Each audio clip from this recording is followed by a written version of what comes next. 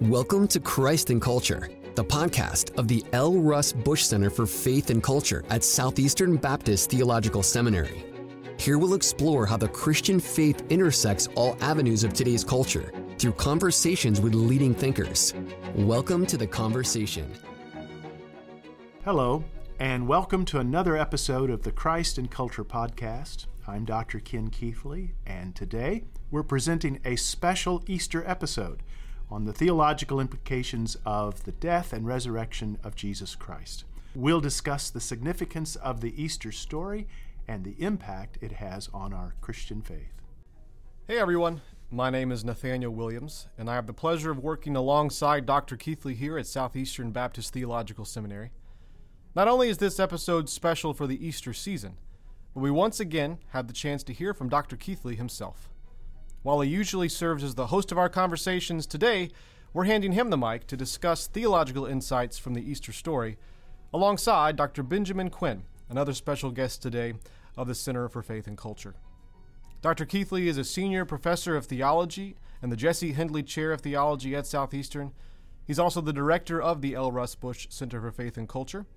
Dr. Keathley is the author of Salvation and Sovereignty, a Molinist Approach, co-author of 40 Questions About Creation and Evolution, and co-editor of Old Earth or Evolutionary Creation, discussing origins with reasons to believe in biologos. He and his wife Penny have been married since 1980 and currently live in Wake Forest, North Carolina. They have a son and a daughter, both married, and 4 grandchildren. Dr. Quinn serves as Associate Dean for Institutional Effectiveness and Assistant Professor of Theology and History of Ideas at Southeastern Baptist Theological Seminary and the College at Southeastern. He also serves as pastor of Holly Grove Baptist Church in Spring Hope, North Carolina. Benjamin earned his doctorate of philosophy and theology from the University of Bristol in the UK, and he lives with his wife and 4 children in Youngsville, North Carolina. Dr. Keathley, Dr. Quinn, thank you all for being our guests today on Christ and Culture. Glad to be here. Glad to. Thank you. So if someone's listening to this podcast, they probably already understand the rough details of the Easter story. So today, what we want to do is to kind of dive into the theology of that story, what's going on in the Easter story. So, Dr. Keathley, we believe Jesus is fully God, fully man. How do we see that truth played out in the Easter story? If we're going to be saved at all, it's going to have to be by grace. And if salvation is going to be by grace, it is going to have to be God saving us. And if it's God who is saving us, the only way this could happen is if he becomes one of us and does for us what we cannot do for ourselves. And that's what we see in the account of the Passion Week culminating in Easter. We have where Jesus dies on our behalf, pays our sin debt, and then is buried. And then on the 3rd day, God demonstrates that he truly is satisfied with his Son by raising him from the dead, and God justifies him by raising him from the dead, and in so doing, justifies us also, all of us who are united with him by faith. Dr. Quinn, what does Jesus' death and resurrection reveal about the doctrine of salvation?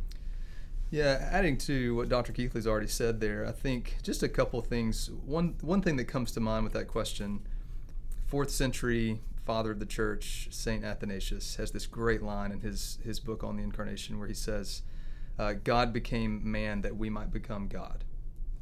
Now, he doesn't mean that he doesn't have like some smuggled in Mormon theology or proto-Mormon. That's not what he's talking about. What he's making the point about is the incarnation of Jesus, to build on Dr. Keathley's answer, that God became a human being so that we might become like that new Adam, that second Adam. And I think there's so much truth, so much richness there for us to just pause and ponder on for a long time. But in addition to that, I think it reveals to us God's love for us, no doubt about that. The fact that exactly as Jesus comes to tell us that God so loves that here I am now to do what you can't do, and to do so as the just and the justifier, as Dr. Keathley mentioned. In addition, I think it shows us his commitment to his creation. I think it's right for us to emphasize the gospel story as the tip of that spear being towards the human being. But at the same time, it doesn't end with the human being. It's the curse of sin spreads across the whole of creation, right? It's the It's the Christmas song that we sing, that as far as the curse is found, that portion of joy to the world. Well, now at Easter time, we're reminded that the gospel and the work of Christ at the cross and then the resurrection also extends as wide as creation. I think this is part of what we see in the resurrection of Jesus, is God's commitment not only to his people, but to the whole of creation, and the promise to renew that creation. And then thirdly, something that I think about often, just God's proactivity. And maybe I want to smuggle this in a bit with just the kinds of things I like to talk about with respect to biblical manhood or something. I don't know, but God takes this problem like a bull by the horns, and rather than some sort of, hey, this is not my fault, this is your fault, you fix it, God doubling down in his commitment from Genesis 3 forward, when he owed us nothing, he owed us absolutely nothing.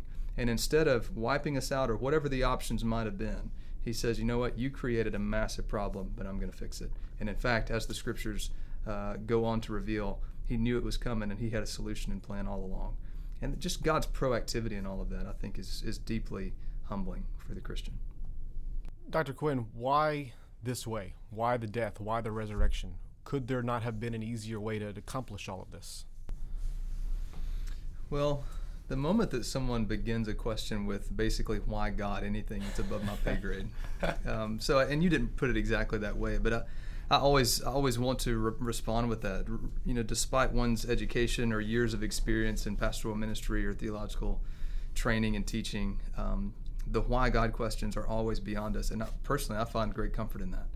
Because the moment that I feel like I can somehow explain God in terms that everyone can understand, then he's been reduced to something other than God.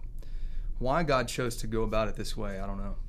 That God chose to go about it this way, first, I firmly believe. And secondly, I think we find it most compellingly and also profoundly revealed in the story and the work of Jesus, who is born of a virgin, lives a perfect life, dies on our behalf, as Dr. Keathley mentioned. And then just when you think that the story is over, he actually beats the great enemy of death. Why he chooses to do that, I don't know. But I'm very grateful that he did. If you think about it, it's very hard for God to forgive us. Sometimes you hear people say, God will forgive. He's in the forgiving business. Well, actually, God is in the business of being God, and so it is easy to think of God simply forgiving, but you don't. It's hard to imagine him forgiving in a way that is consistent with him being perfectly holy. Perfectly just. And so how can it be, as Paul says in Romans 3:26, that God is both just and the justifier of the ungodly? You can see how you could do one, or you can see how you can do the other. But how can he do both? How can he be just and justify the ungodly? And the death, burial, and resurrection of Jesus Christ points to how he accomplished that. How necessary was that? Well, it depends on how much you want to follow Anselm or how much you want to follow Abelard. There is a spectrum of opinions on the necessity of the death of Christ. I lean more on the Anselmian side.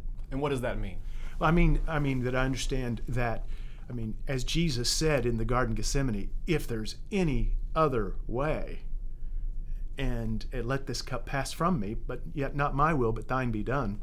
The answer seems to be implied, this is the way. And so, in that sense, it does seem to be very necessary. So we're talking about the death, we're talking about his resurrection. There's some time in between those two. He died on a Friday, he rose on a Sunday. What happened after Jesus' death? And to put it another way, as some people have asked, did Jesus go to hell during that time? Yeah, it all depends about what you mean by the word hell. Jesus certainly went to the place of the dead. That we have no doubt about that, because the Bible does speak of that. But I suspect what people mean whenever they ask, did Jesus go to hell?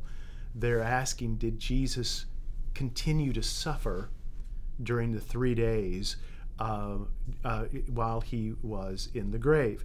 And the answer is no. Jesus didn't say, I am finished. He said, it is finished. And so I think it's very clear that the New Testament looks to the cross as the place upon which Jesus experienced the judgment of God on our behalf. So, did Jesus go to the place of the dead? However we are to understand the place of the dead, yes. And we can have, there's a lot of speculations about what that all entails or what that looks like. So yes, that happened. Jesus' spirit continued to exist after he died. I do not believe in soul sleep. I really do believe that there is a continuing self for every human person. And so that Jesus did continue to exist after he died in the place of the dead, but he is the Christ. He is the Son of God. And so as the Scripture seems to indicate, that it was a triumphant thing for him to visit the place of the dead, because he's coming out of the grave in 3 days later. Yeah, so what you're saying is, if he had gone to hell, it would not have been finished. Yeah, he said it is finished. So there is no continuing experiencing of the judgment of God. And I do know that there are certain certain radio teachers and certain TV evangelists who teach that Jesus somehow went to hell and experienced being in the bondage of Satan in hell. Well, there's so many things wrong with that. Number one, Lucifer does not control hell. That's the very first thing. And second, it diminishes our understanding of the work of the cross that teach that Jesus somehow continued to experience the wrath of God after he died on the cross. Very good. It's a super important question that sometimes, and I think it's going to come up even more commonly in evangelical and particularly Baptist churches as we continue to enjoy, I think, this revival of creedal Christianity. And I think it's a right thing for us to recite things like the Apostles' Creed or the Nicene Creed, even in Baptist churches. That may be another podcast as to why that is, but I just think it's a good thing. But in the Apostles' Creed, it memorably says Jesus descended into hell, and then on the third day he rose again. And for many people, even who grew up listening to Rich Mullins or Third Day, once they realize what they're saying or singing in those memorable songs that are simply the Apostles' Creed put to melody, they're going, wait a minute, what does that mean? Well, first of all, it's something that Christians have confessed for a very long time. But exactly as Dr. Keathley said, it doesn't mean that Jesus continued to suffer in hell as though God had somehow lost control and Lucifer has to purgatory him for a few days more or something. Is it connected with what Peter talks about, that Jesus preached the gospel to the souls who were in prison? I don't know. Maybe not. There's multiple views on that. But at the end of the day, this is part of our confession. The Bible doesn't answer all the questions about what's going on during that time, but that Jesus did descend into the place of the dead. Call that hell or something else. Yeah, and I always think it's interesting that the Apostle Peter is the one who talks about that, talking about Jesus descending to the place of the dead and speaking to them there. And then in that very same book, talk about the Apostle Paul being, writing things that are so hard to understand. Yeah, that's true. Because the most difficult, I think one of the most difficult passages to understand in all of the New Testament is what Peter is saying there in those verses. And we all scratch our head on what exactly does he mean by that. And so I think that it's all right to punt on this one and say, I'm not quite sure what all Peter means in this passage. Right. From one bizarre conversation to another. If you read the gospel accounts of Jesus' death, burial, resurrection, there are some pretty bizarre things that happen. We read about the sky going dark. We read about an earthquake, the veil in the temple being torn in two. Matthew even talks about saints coming back to life. Dr. Quinn, what do we make of all of this bizarre stuff? More punting here, I'm afraid, Daniel. Well, in all seriousness, I remember hearing Dr. Aiken, the president here at Southeastern, say a few years ago on that very passage about the saints sort of coming out of the grave for all these for unknown reasons. I remember him saying, "I'll never preach on that passage because I have no idea what's going on." And that that phenomena plus the earthquake plus the darkening, all three of those, just to put those together for a second, I don't know what's going on. And the biblical authors don't spend a whole lot of time trying to explain what's going on, which always has seemed to me an indication of, one, though we don't really know, we also shouldn't be surprised. Because something takes place in real time and space that never before and never again will happen. Namely, that the Creator went through the crucifixion. And I don't think anyone any theologian, any physicist, anybody, regardless of education or stature, even the apostles, I don't think any of them could have anticipated how will the creation respond when the one in and through whom all things hold together goes through something like a crucifixion. When he dies, how will the creation respond? And I've always interpreted those kinds of things as that's the kind of thing that we couldn't have anticipated, but we shouldn't be shocked by. What I'm not saying by that is that there's another side to this question. Did God die on the cross? That's another question. It's a tricky theological matter.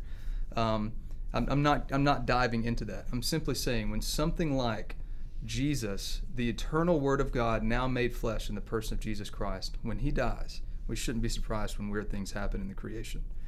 The only other outlier here of the things that you mentioned is the temple veil being torn. That's something deeply and thoroughly theological that's rather straightforward, I think. This is where the Holy of Holies, the center of the Jewish worship space that had only up to that point been accessible to one person, the high priest, one time a year, only exactly as prescribed in Jewish law. Now that veil is torn, and that's not merely a phenomenon in the ways that the others are.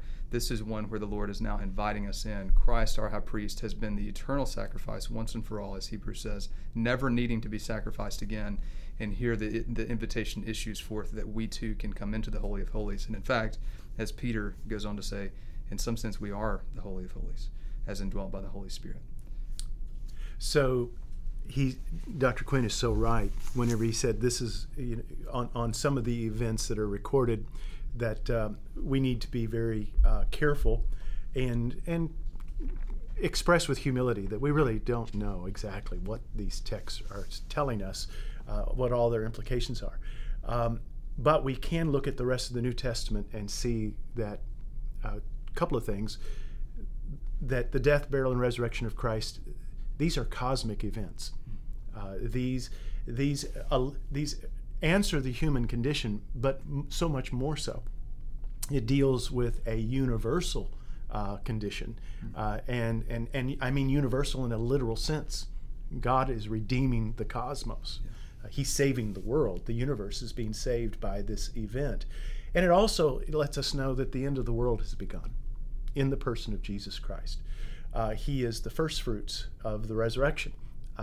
And so what we see happening at Calvary and at the empty tomb is what is going to happen at the end of the age. What will happen at the end of the age? Well, there will be a judgment and a resurrection. And that's what we see happening there at these events. And you mentioned the empty tomb. Let's go there for a minute. Each of the gospel accounts give us an account of Jesus' resurrection. And on the surface, as we read them, they seem to vary on some of the specifics. Number of angels, number of women, who were the women there? How do we reconcile what on the surface seem like discrepancies? Yeah, first off, I'm not sure how much work we really need to give to attempting to reconcile, because there's much more agreement than there is disagreement. I mean, let's remember the headline, "The tomb is empty." That's the big news. And in fact, as most New Testament scholars will point out, that this actually speaks to the fact that we're getting 4 independent witnesses, not just one witness 4 times. As one illustration I've heard many times, imagine an auto accident that has occurred, and now they're having maybe a lawsuit or something about this. And so one witness comes in who saw it from across the street, and the next witness comes in who saw it through their car window, and the next person who saw it in their house. And each of the 4 witnesses that come in give the same identical, almost word for word testimony that agrees in every detail. So what would you suspect if they're saying exactly the same thing? And you'd suspect that there's collusion, that you're not hearing 4 independent testimonies, but you're hearing one testimony given 4 times. So New Testament scholars will say this actually speaks to the independence and the veracity of what you're looking at, is that there is 4 very strong independent streams of testimony letting us know that this is indeed what was experienced. Now, it's not unusual in the gospel records for something to be telescoped, where it will distill it down to there's one person. Then you read it again in another of the other Gospels. There were actually three people there.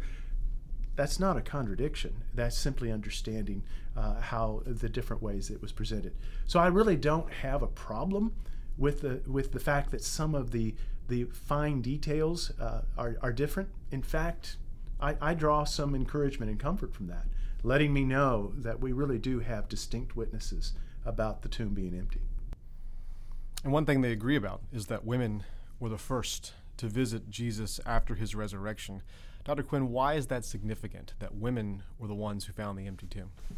It's a fun question because, one of the great critiques of many of those who disagree with the Bible will say that things, for example, I remember in one movie I watched a number of years ago, one of the lead characters is telling a little boy, Paul hated women. This is sort of this sort of common cultural idea about the Bible. And actually, even in the most sensitive of all accounts in the Scripture, this is not just any random story in the Bible. This is the most sensitive and most central portion of Scripture, the resurrection of Jesus, the most unbelievable, perhaps, of all the portions. One might be more willing to believe Jesus was born of a virgin than that he rose from the dead, perhaps. And yet, the beginning of that testimony handed first to women. I think there's first an apologetic significance to this, because if Christianity were not true, or if this portion of Christianity were not true, if those who followed Christ in the first century thought we want to make up a story that Jesus actually rose from the dead in order to galvanize the followers and try to really make something of this, we want to capitalize on our moment to really brand and market this religion and go on with it. If they were going to do that, they would never have given that testimony first to women, because the testimony of women didn't have the level of credibility as the testimony of men. At least as I understand, in the Jewish court, women couldn't testify on their own at all. There were some other places in Roman context where they might be able to, but not in the Jewish context, as I understand. So I actually think, kind of to Dr. Keathley's point from the previous question, it actually lends itself credibility and veracity to the truth, apologetically, the truth of the resurrection. As well, as I was talking to a colleague about this earlier, if you're just doing the work, just sort of the forensic or legal work on any issue of trying to corroborate stories, there's all these kind of criteria that you might use. And one of them is what's called the criteria of embarrassing details. That one way that you can sometimes sort of sniff out a lie is when the kind of stuff that you really don't want to be shared are left out. And there are a number of places like that in the Gospels that we might point to and say things like Jesus. There were some places where he wasn't able to do miracles. However you want to interpret that. But that could potentially be like an embarrassing detail for Christians. Or this might be another one, that women were the first ones to the tomb, or that women saw Jesus first in his resurrection. That could also be like an embarrassing detail. But they didn't scrub that. They let that be what it was, which just lends itself all the more to kind of the rawness, the genuineness, and the authenticity of the story. So the apologetic side, a second, and very quickly, as I think it actually elevates women in the view of the Bible. Whereas some might want to throw stones at Christians or throw stones at Scripture and say, look how it suppresses women or oppresses women in these various ways. And I think actually something like this sort of minor detail you might see actually seems to elevate women in a subtle sense, but a very real sense. And then thirdly, I'm just thinking out loud about this. So you guys can, Dr. Keathley, you can kick me around on this if you want. But I'm also wondering, this is a theological theme. Go back to Genesis 3 in the garden. It's in Genesis 2, apparently Adam has had to instruct Eve on the kinds of things the kind of instructions that God gave to our first parents in the garden. When the Lord gives the instructions to Adam, Eve is not there yet. So we have to assume that Adam instructed his wife on the kinds of things that God expected of them with respect to be fruitful, multiply, fill the earth, subdue it, rule over, and so on. Well, in Genesis 3, then we have a woman who believes the testimony or believes the words of the serpent, and thereby lends itself to being deceived, and then ultimately to what we call the fall, right? In the resurrection, we see actually the first to experience the resurrected Jesus, the first to see and then to believe, and then to experience the resurrected Jesus, and not only to believe it, but then to go back and tell the men who don't believe it right away. Peter's like, I don't believe this. I've got to go see for myself. They actually do believe it. I can't help but think there may be some redemptive theological theme relative to women here. We could probably even drop in as well, even at the announcement of the birth of Jesus that's to come. Elizabeth believes, her husband doesn't. Mary believes, Joseph's on the fence, And I'm just curious if there's not something there. I'm not ready to write a book about it, not ready to preach a full sermon on it, but I think there may be something there that we haven't heard much about. Yeah, that's fascinating. Dr. Keathley, any feedback on that? Any thoughts? No, on that? I think what he's saying is exactly right. That the way that the role of women are magnified in the resurrection accounts is quite remarkable. As he points out, this is not the way. If someone was trying to conjure a story that will be made palatable to the first century audience, this is not the way they would have done it. Mm-hmm. This is not the way they would have gone about it. So one thing I've noticed is studying the Gospels and studying the life of Jesus is how often the Gospel writers note how Christ fulfilled a certain prophecy in the Old Testament or fulfilled a certain word that an Old Testament prophet spoke. Where do we see that play out in the Easter story, where Christ is fulfilling Old Testament prophecies? We need to understand fulfill in two different ways. One is, you said, specific, and I think that we see that where all through the gospel stories, prophesied that he'd be born of a virgin, or born in Bethlehem, raised in Nazareth, and all of those kinds of specific things that we see, betrayed for 30 pieces of silver, things of that nature. The most explicit one that relates to what you're talking about is Isaiah 53, and Dr. Quinn may have more to say about that in just a little bit. But also, there's a second sense, and I think that as Jesus, on the day of his resurrection, he's with the two disciples on the road to Emmaus, and it says, he reprimands them for being slow to believe all that the prophets have said. And he said, beginning at Moses and all the way through, he spoke of those things concerning himself. And I think that the point that's being made there, it isn't just specific proof texts, killer examples, and they really are, but Jesus fulfilled all of the Old Testament. He is the embodiment of the Old Testament and the message of the Old Testament.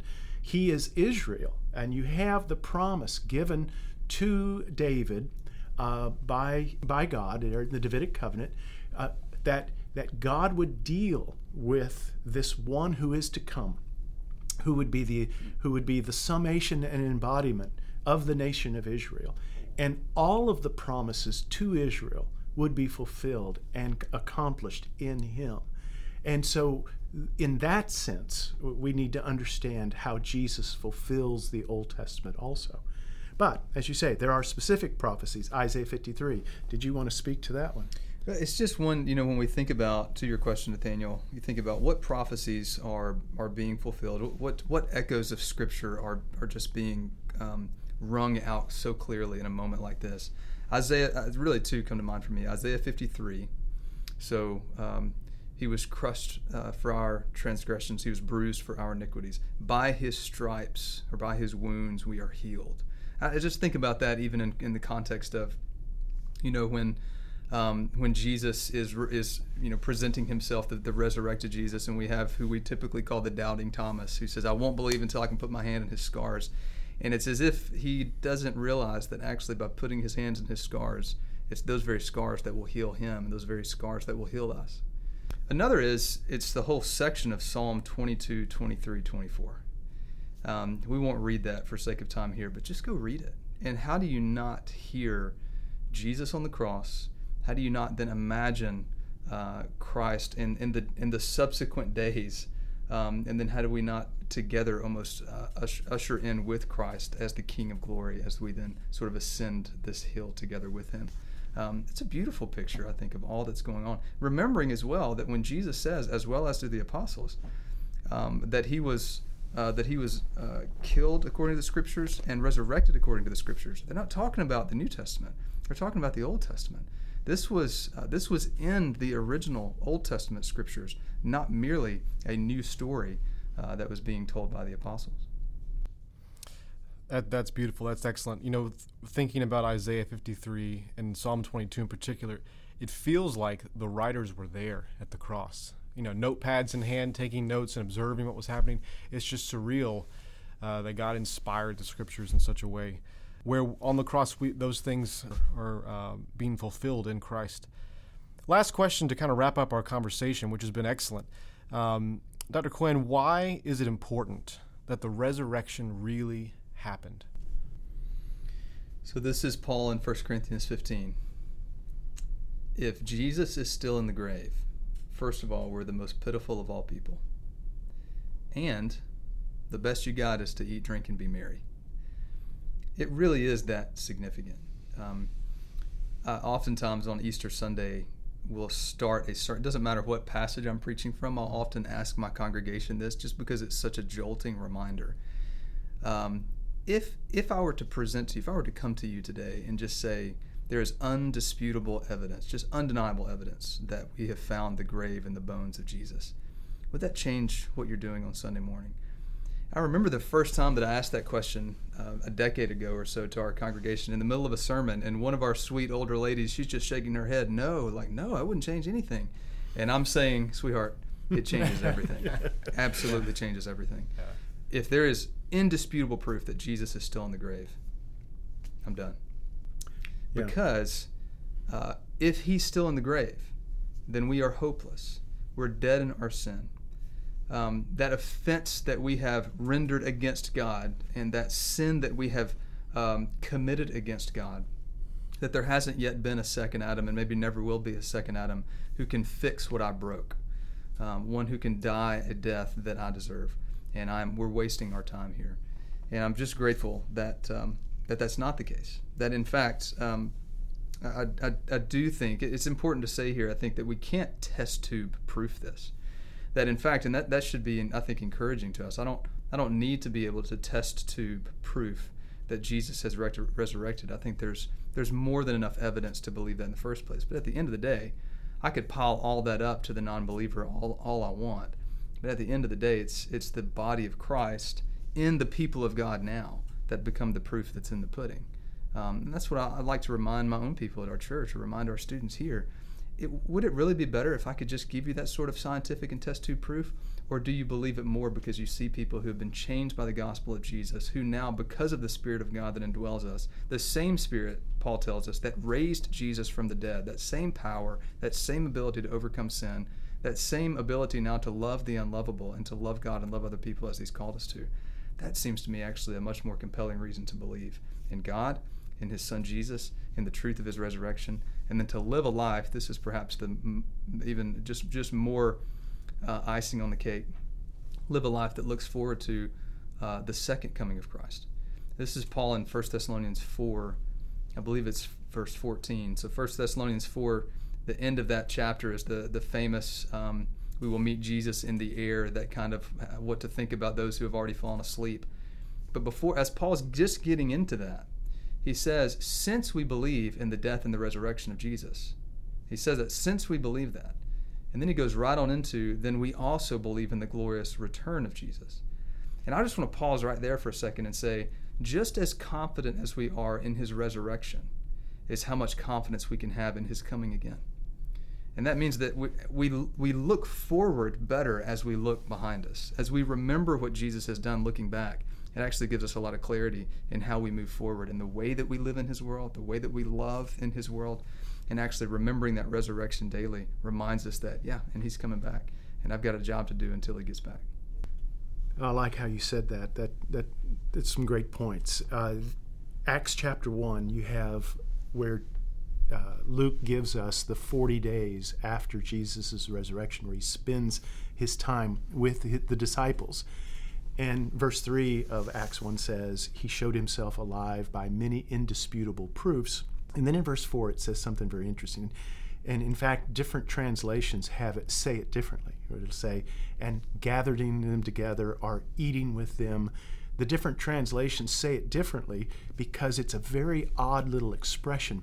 Literally, the text says, while having salt with them. And what the expression means is the idea of how we'd say, we were just hanging out over a cup of coffee.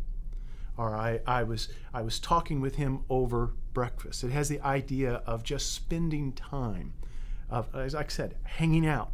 And so how did the disciples know that Jesus was alive? He didn't just appear to them as he did in the upper room. He did that, or as he did with the Emmaus disciples. But he actually dwelled with them, spent time with them, talked and taught, not only talked with them, but taught them. And so the one thing you find with the original disciples, they knew that they knew that they knew that they knew he was alive, and it completely transformed and changed them. And the fact that Jesus is alive and that he's coming back again, as Dr. Quinn has just said, it lets us know that death does not have the final word. If there is no resurrection, then it is a dark future indeed, as the Apostle Paul himself noted. Modern science tells us that if they simply project out what the universe is going to do, for as long as the universe has had stars, that's just a blip to what the universe will be like, in which it will turn into just nothing but entire galaxies will become black holes. The light will go out, and the time in which there was light in the universe will be just a very brief portion of an incredibly long eternity that is black, dark, and dead. And that's the future if death has the final word. But Christ is risen from the dead. And because he's risen from the dead, so will we also rise from the dead. And so also it means that God will make all things new.